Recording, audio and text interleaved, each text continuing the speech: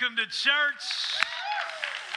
And welcome to week one of a brand new series called Relationship Playbook. Very excited about this series. Let me take a moment, just give a shout out to all of our locations this weekend, Newark, Hockessin, online, and so excited about what God is doing at our different locations. If you're here for the first time, we are starting this brand new series all about relationships. So whether we're married, divorced, single, young, old, dating, wondering if we'll ever date again, parenting, trying to get along with our parents and figure out what that looks like. Wherever we are, whatever our relationship status, we're going to talk about how to make relationships work when it feels like there's so much working against us. And not only do we fall in a lot of different places in our relationships, but for some of us, maybe we're still trying to figure out what we believe about God and church. And we're going to get very practical during this series and also ask the question, how could everything in our lives improve if our relationships got better? So you're going to want to come back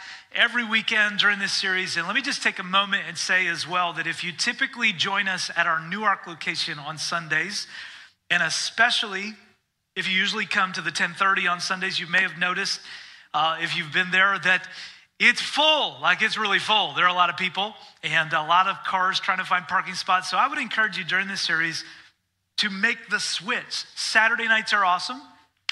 So make the switch to Saturday night if you gather at our Newark location. And then also if you live in the Hockessin area or maybe up in PA or anywhere around that area, we meet at Wilmington Christian School. Great things happening at that location. You also have an opportunity over the next 2 weeks to get in on the ground floor of our new, coming soon, Middletown location.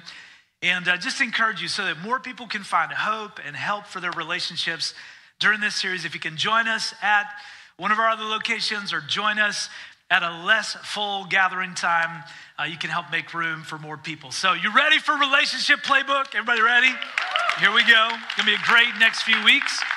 So to kick us off, a few years after we got married, Susie, my wife, and I had a disagreement. I don't know how many of you have ever had a disagreement in a relationship. We've just had the one. Just kidding. We actually had a lot of disagreements, especially early on in our marriage. But the reason I remember this one in particular is because we both got pretty heated. And in a moment of frustration, I looked at Susie and I asked her this question, this life-giving question. What is fundamentally wrong with you? And I've actually shared, I don't know why I'm in this season of kind of sharing some of these things. I think it's because our marriage is actually really healthy, and so we now feel like we can talk about the early years. But just in a moment of frustration, we were arguing, and I just asked this question, what is fundamentally wrong with you? Now, this has become the stuff of legend for us today. We laugh about it now. We did not laugh at the time. But I can assure you that even though I'm the one who asked the question, we would both agree that we were both thinking that about the other person. What is fundamentally wrong with you? Not just what's wrong with you, but what's fundamentally wrong with you? So here's what I want to do, front end, beginning of this series. How many of us, all of our locations, have ever wondered about anybody you're related to, friends with, dating, married to, used to be married to? What is fundamentally wrong with them? Come on, show of hands. Come on, show of hands. Honestly, it's going to be a long series if you don't get honest week one. Yeah. What is fundamentally wrong with you? Relationships are hard, right? And they leave us wondering, why are we so different? Why do they think the way they think? Why do they act the way they act? What is going on? Why are we so fundamentally different? Just seems like we'll never be able to see eye to eye. We'll never get on the same page. We'll never have harmony in this relationship. So what is that all about? Well, there is some stuff written in the Bible that actually might help us understand this and get better at our relationships. It is written to a church, but it's really all about relationships. So first part of this, I'm going to talk to you a little bit about how God sees relationships within the church. But if you're new to church, again, still trying to figure out what you believe, we will get very practical with this, and you'll see how it applies really to all of our relationships. So it all starts with a little lesson in human anatomy. Here we go. This is in the New Testament of the Bible. The human body has many parts, but the many parts make up one whole body. So it is with the body of Christ. Now, if you're new to church, so glad you're here. You don't have to believe anything you're not ready to believe yet. You can kick the tires, you can soak it in. But you might be interested to hear this, that the church is described in the Bible as the body of Christ. It's really fascinating, right? It's a body of Christ. This whole church thing is a body. It has many parts, and yet it's just one body. It's kind of like a puzzle, if you think of it in those terms. A puzzle is a complete picture, but the picture is made up of hundreds, maybe even thousands of individual pieces. And the picture doesn't make sense without all the pieces, but any given piece doesn't really make sense outside of the bigger picture either. So the picture needs the pieces, and the pieces need the picture. Each piece is shaped differently, but when it connects, when it is connected to other pieces in the puzzle, it creates this bigger picture. And this is what God had in mind for the church. So for God, the church is not like a religious organization. It's not just a building. It's a living, thriving body, not a bunch of independent people. So not a bunch of people all doing their own thing. It's not a bunch of codependent people. So not a bunch of people who are all doing the same thing, who don't think for themselves or bring any uniqueness to the table. Instead, it's a community of interdependent people who are uniquely shaped and wired and gifted and have unique experiences and stories, but are highly committed to joining together and working together for the sake of a bigger picture. That's what God had in mind for the church. But that's the church, right? So another message for another time, another series to talk about how God sees the church. What about our friendships and our marriages and our dating life or our single life or our single again life or all of those other relationships? Well, this is actually a picture of all of our relationships, or it can be. When you think about it, a family is made up of many parts, but it's just one whole family. Same with a circle of friends, same with a group, same with a marriage. As soon as you have at least two other people who are committed to try to do life together, you have these different parts in the relationship, and you have the potential for a beautiful picture, a much better, bigger, deeper, richer picture than any one piece or any one person, any one part could experience or create on their own, right? But you also have the potential for problems. As soon as you have at least two people trying to do life together, you have the potential for a beautiful picture, and you have the potential for some big problems. In fact, the human body has many different parts, not just one part. And if the foot says, I am not a part of the body because I am not a hand, that does not make it any less a part of the body. And if the ear says, I am not part of the body because I am not an eye, would that make it any less a part of the body? So you have these unique parts of the human body, but it only works when they cooperate, when they work together. So for all of us who become followers of Jesus, you don't lose who you are when you put your faith in Jesus. Actually, you find who you really are, and we're always meant to be. Jesus unlocks the full potential of who we were actually created and intended to be. But we bring some of the same stuff that was true about us before we met Jesus is still true after we met Jesus. Much has changed. We've been transformed. We're given a new heart. We're a new creation. Our priorities begin to change. Our attitude begins to change. But a lot of stuff stays the same. If you were tall when you put your faith in Jesus, you're still tall. If you were short when you put your faith in Jesus, speaking for a friend, still short. Like that didn't change. If you were very outgoing and then you put your faith in Jesus, chances are good you're still outgoing. If you were very introverted, put your faith in Jesus, chances are good you're still introverted. Now, some of you might say, well, I put my faith in Jesus and I immediately became way more outgoing. You probably were always outgoing. You just didn't have the confidence to know who you really were until Jesus unlocked that within you. Some of us say, well, I became much more introspective. No, you just didn't realize how noisy you were before you found Jesus. He helped you take a step back. All right, do you understand what I'm saying? We don't lose who we are when we find Jesus. We find who we are. How? By letting go of who we thought we were. Letting go of our life as we understand it and try to control it, and then we really lean into this new life that we have in Jesus. But there's a difference. You say, well, that sounds a lot like a very positive message I've heard in my life. Like, you do you, right? Have you heard that? Like, just be you. How many of us have heard that message? Be you, just be you, man. Be you. The problem with that message on its own is that there's no reason. Just be you. Why? I don't know, because it's just be you. You just do you. Well, for what purpose? Just because. Stop asking questions and just be you. Jesus says, don't just be you. Be the real you for the sake of something bigger than you. Be the real you because you're actually connected to and part of something, or can be connected to and part of something much bigger than you, and you can help create a better and bigger picture than you could on your own. So we all bring different things to the table, but the reason we bring our different personalities and experiences and stories to the table now is not just for the sake of ourselves, it's for the sake of the table. We're a part of something bigger. And yet, here's what happens so often in our relationships. We mistake differences in personality or perspective as differences in value. So often, we all do. We're all guilty of this at times, myself at the top of the list. We mistake differences in personality or perspective as differences in value. We think, well, we're different, so doesn't that mean one of us must be wrong? And how we usually think is, we're different, one of us must be wrong. I'm pretty sure it's you. That's how we kind of think about relationships.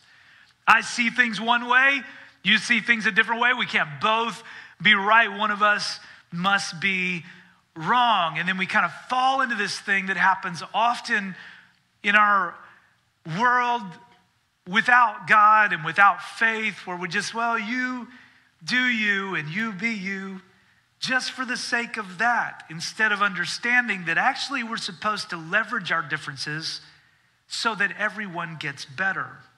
So after that fateful moment in our marriage, when I asked Susie what was fundamentally wrong with her, we started a process in our relationship of slowly learning that not all our differences meant something was fundamentally wrong with either of us. We started to appreciate our differences, to learn to highlight the part that each of us is uniquely shaped to play in our relationship. See, any relationship has different parts, and the different parts actually make up one whole relationship. The relationship would not be the same without the different parts. For instance, this is a foot. Now, it's not a real foot, because that would be weird. You wouldn't come to church here anymore if this was a real foot. And that'd be the right decision, by the way. But pretend, for the sake of the message this weekend, this is a real foot. Can we all agree that a foot on its own is terrifying?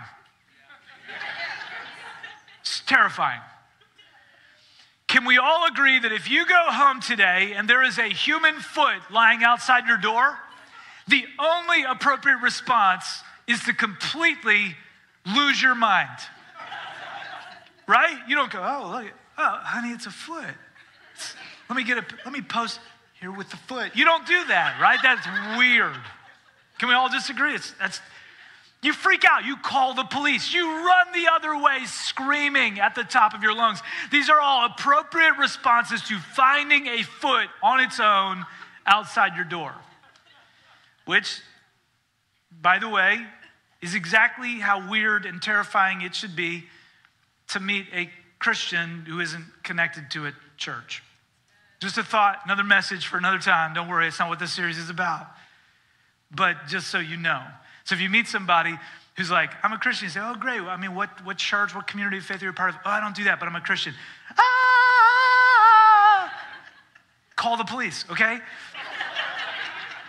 I found a Christian not attached to the church. It's weird. It's like something's not good here.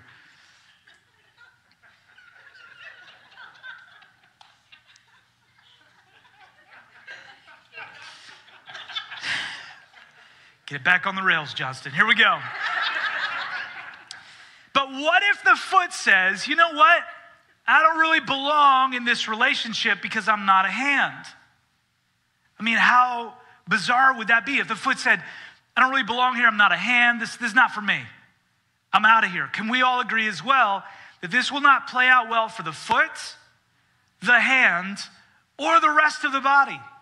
Everybody loses if the foot is like, I'm out. I just don't belong. Okay, we just spell it out just a little bit more. This is an ear. It's not a real ear. But let's pretend that it is. And this is an eye, not a real eye. Okay, can you imagine an ear saying, being attached to the same head as this eye just isn't working for me? In fact, to be honest with you, I feel like seeing is the only thing that's valued here. People aren't paying enough attention to me. I'm going to go find more ears. That's what I need in my life. I need a lot more ears around me. I don't want to be around eyes anymore. I just want to be around ears. Can we all agree that this would not play out well for the ear, the eye, or the rest of the body? I mean, how frustrated would you be with your foot if it got insecure because it wasn't your hand and stopped doing the job that the foot is supposed to do? You'd be very upset. How frustrated would you be with your ear if it got an attitude towards your eye? You need it to be your ear. You'd be like, stop it, you guys. I need you both. I need you to see, ear, I need you to hear. It doesn't matter how good the eye is at its part, it cannot do the ear's part. You say, that's so silly, that's so simplistic. I know, and it's so true, because here's what it means. Immature people only see others through the lens of their own personality and preferences. But mature people get it. Our differences don't make us better or worse. They just make us different. It's not a value statement.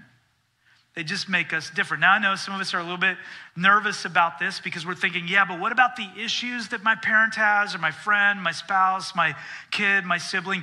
Those may be legitimate issues. So I am not suggesting that what makes us different is an excuse for our dysfunction.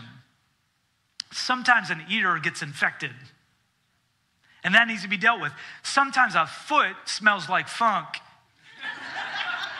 And the foot cannot say, well, I'm just a foot. This is how I smell. No, wash yourself. Okay, so there are legitimate issues in our relationships, have to be addressed. We're going to talk about that next weekend. We're going to talk about conflict and how we address some of those things when it goes beyond a personality difference and there's dysfunction in the relationship. All very important. But listen, we can't even begin to tackle that stuff wisely and well in our relationships until we understand that underneath those issues, there is a person who has the potential to play an important part in the relationship. And their differences do not mean they are better or worse than us, just different from us. So we have a choice. Those differences can either become the recipe for resentment or the recipe for a more fulfilling relationship, and it's up to us. In fact, listen to this next part. If the whole body were an eye, how would you hear? Or if your whole body were an ear, how would you smell anything? But our bodies have many parts, and God has put each part just where He wants it. I lead a great team of pastors here. We work very closely together. We meet every week. I have a team of pastors that I lead directly. Every week we meet and we talk about this church and you and how we can serve you better and how we can help more people gather, connect, and serve in our region and find Jesus and follow Him fully. And we, a few years ago, started quoting this little saying at the start of every one of our meetings. This is my team. Its success is my success. I win if this team wins. I lose if this team loses. Why? Because we want to remind ourselves every time we get in a room together that we are a team. We are not a bunch of individual contributors. We are part of a bigger picture. And we only win if this team wins. So we want to remind ourselves, hey, our differences don't make us better or worse. They just make us different. And if we'll all bring the uniqueness of our shape and our design and our personality and our experiences to the table, the bigger picture can unfold and it'll be good. That difference is the very thing that makes the bigger picture possible. So let me ask you the question, week 1 of the series. What would happen if we all adopted this? This is my family. Its success is my success. I win if this family wins, but I lose if this family loses. This is my marriage. I win if this marriage wins. I lose if this marriage loses. This is my church. I win if this church wins. I lose if this church loses. What if the person you're so frustrated with right now because they don't think the way you think, they don't see things the way you see things, they don't react the way you react, was actually placed there by God just the way he wanted? You say, but I wish they were more like me. If they were more like us, the relationship could never be what God intended it to be. Here's the next part. How strange a body would be if it had only one part. It would be a horror movie waiting to happen. Yes, there are many parts, but only one body. The eye can never say to the hand, I don't need you. The head can't say to the feet, I don't need you. Now remember, this is written to a specific church, and this was a church that had some things going for it, but they also had some issues. They had some pretty big issues. And this was one of their biggest issues. People in this church were constantly trying to prove that they were most important, that their gifts were most relevant, that their preferences mattered most, that their ideas and their thoughts should be given precedence over everyone else's. And Paul, who wrote this to these Christians, people who said they were followers of Jesus, he says this is like feet and ears and eyes and noses fighting over which of them is most important. It's ridiculous. It doesn't make any sense because it's what we're part of that brings significance to our lives. Our gifts on their own mean nothing. Only when we connect them with others do we see the bigger picture of what God had in mind, because our differences don't make us better or worse. They just make us different. So does that mean we're not responsible when our personality quirks create problems in a relationship? No, we're going to talk about that next week. Actually, it means just the opposite. That each of us is responsible to bring the very best us to the bigger picture of any relationship we're a part of.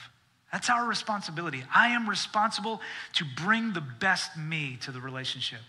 You are responsible to bring the best you to the relationship. And part of bringing the best us means making space for what makes the other person different from us, valuing that, understanding that. But here's the reality. And the reason we're doing this series, because many of us have very few healthy examples to look to when it comes to quality relationships. So for a lot of us, we've seen independence in relationships. So we've seen relationships where each person just kind of does their own thing, regardless of how it affects anyone else. They agree to disagree and never challenge each other, never confront each other. They just kind of do their own thing, and at the end of the day, they're in it for themselves. Independence in a relationship. We've seen codependence, which is where someone puts up with dysfunction in the relationship because they are feeding off of it in an unhealthy way. They don't want to be alone. They don't want to rock the boat. They don't want to address anything, so they just become codependent on the other person, and issues are never addressed. We've seen that. We've seen independence where people do their own thing. We've seen codependence where people tolerate dysfunction, but very few of us have seen a lot of quality relationships where there's interdependence. Interdependence is where I know who I am and I have clear boundaries, but I no longer do what I do just for the sake of myself. I willingly do what I do for the sake of others, for the sake of the relationship. That's rare. And that's why we're doing this series, because if we can get relationships like that in our lives, our whole life will get better. Our mental health will improve. Our spiritual health will improve. Our attitudes will improve. Research shows we'll live longer. We'll be more fulfilled, more content. We'll be more in tune with our own purpose. So for week one, what do? Well, first, here's the first thing. We stop wondering what is fundamentally wrong with the people in our life. So that's step one. So I'll give you a minute. Think of the person that in the back of your mind recently you thought, what? I just don't even understand what is wrong with him. How do we ever end up together? How do we ever end up with the same last name? How do we ever end up in this relationship. I just don't understand what is wrong with him. First step, stop wondering what is fundamentally wrong with the people in our life beyond them being a broken human being who needs God just like we do. That is actually something we all share.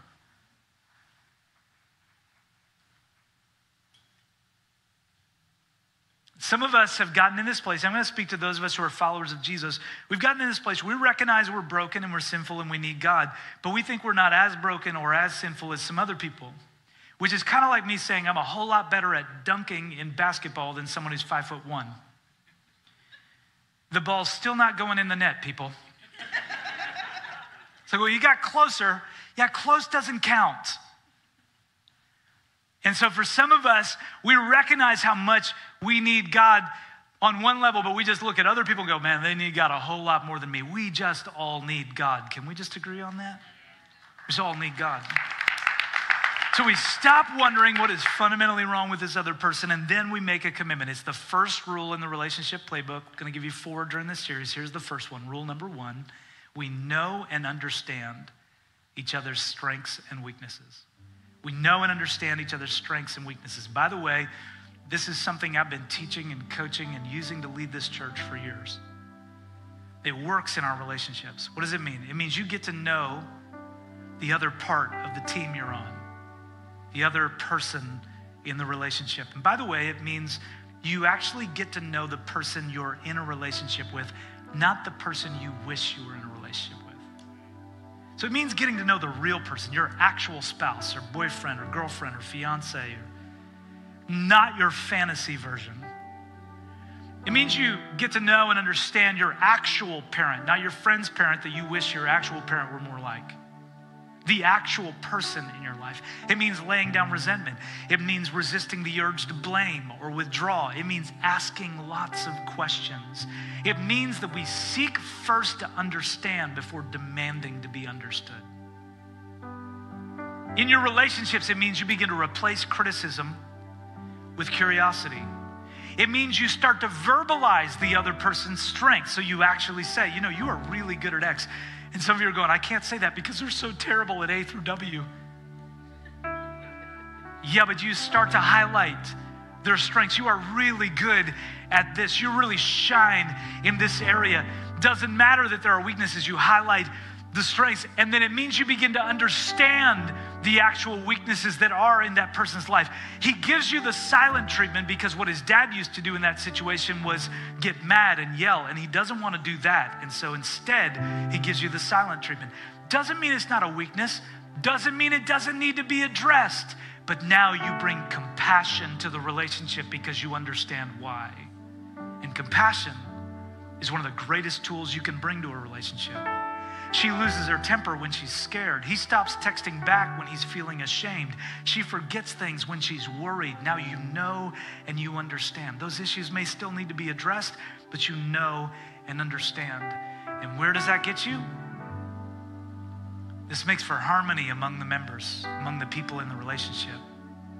So that all the members, all the parts care for each other. If one part suffers, all the parts suffer with it. And if one part is honored, all the parts are glad. Harmony, doesn't that sound great? That's what we're after, right? I want harmony in my relationships. How do you get it? It starts with at least one person in the relationship making a decision. Their differences don't make them better or worse. They just make them different. Now it's not a value statement. So here's how you can live this out when it comes to your faith. Talked about how you can live it out in your relationships this week. Let's talk about it in your faith. First, get plugged in here. If you already have a church that you're a part of, get plugged in there. But if you've been coming here, get plugged in. Step 1 is this weekend. We'll help you find your part in the body of Christ. You don't need to be a foot out there on your own. That's terrifying.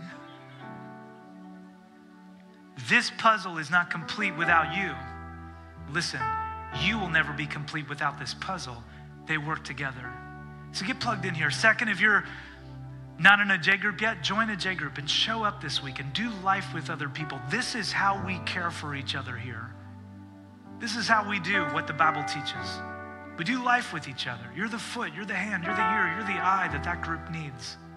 and you need that group. So get connected. Doing life with a few people going the same direction spiritually is how we live out being the body of Christ. And then third, especially if you're new to all of this, just come back next weekend. We're going to get to the second rule in the relationship playbook, all about how to handle conflict.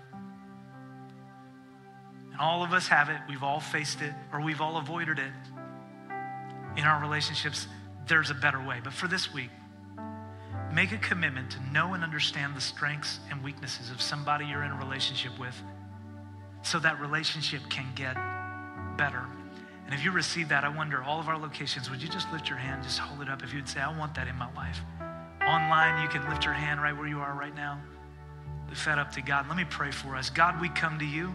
Come on, join me in this. God, we come to you and we acknowledge that we need you. Nobody knows and understands us like you do. God, you see our strengths, you see our weaknesses. You uniquely designed us, not just to be us, period, but to be a piece that fits into a bigger whole. We don't lose our identity when we submit ourselves to you and to each other. We actually find our real life, our real identity. And I pray that over us. God, I pray for relationships that need hope. I pray for relationships that need healing. Over the next few weeks, God, you would do a supernatural work in our friendships, in our families, in our marriages, in our groups. God, that you'll restore, that you'll heal, that you'll bring hope. And God, we commit ourselves to that. This first week of the series, we commit ourselves to being like you in our relationships, seeking to know and understand each other's strengths and weaknesses. Give us patience, clarity, and grace. We ask it in Jesus' name. If you're here for the first time, or if you're still trying to figure out what you believe about Jesus, I'm not here to twist your arm. Just come back next week. You owe it to yourself to just see what God can do in your life. But there may be some of you in the room right now, one of our physical locations, or watching online, and you don't have a real relationship with God yet, and you sense that God's drawing you to him. No relationship in your life, listen, will ever make complete sense until you have a relationship with God. He's the one that makes it clear who you are, whose you are, how your life was designed to work.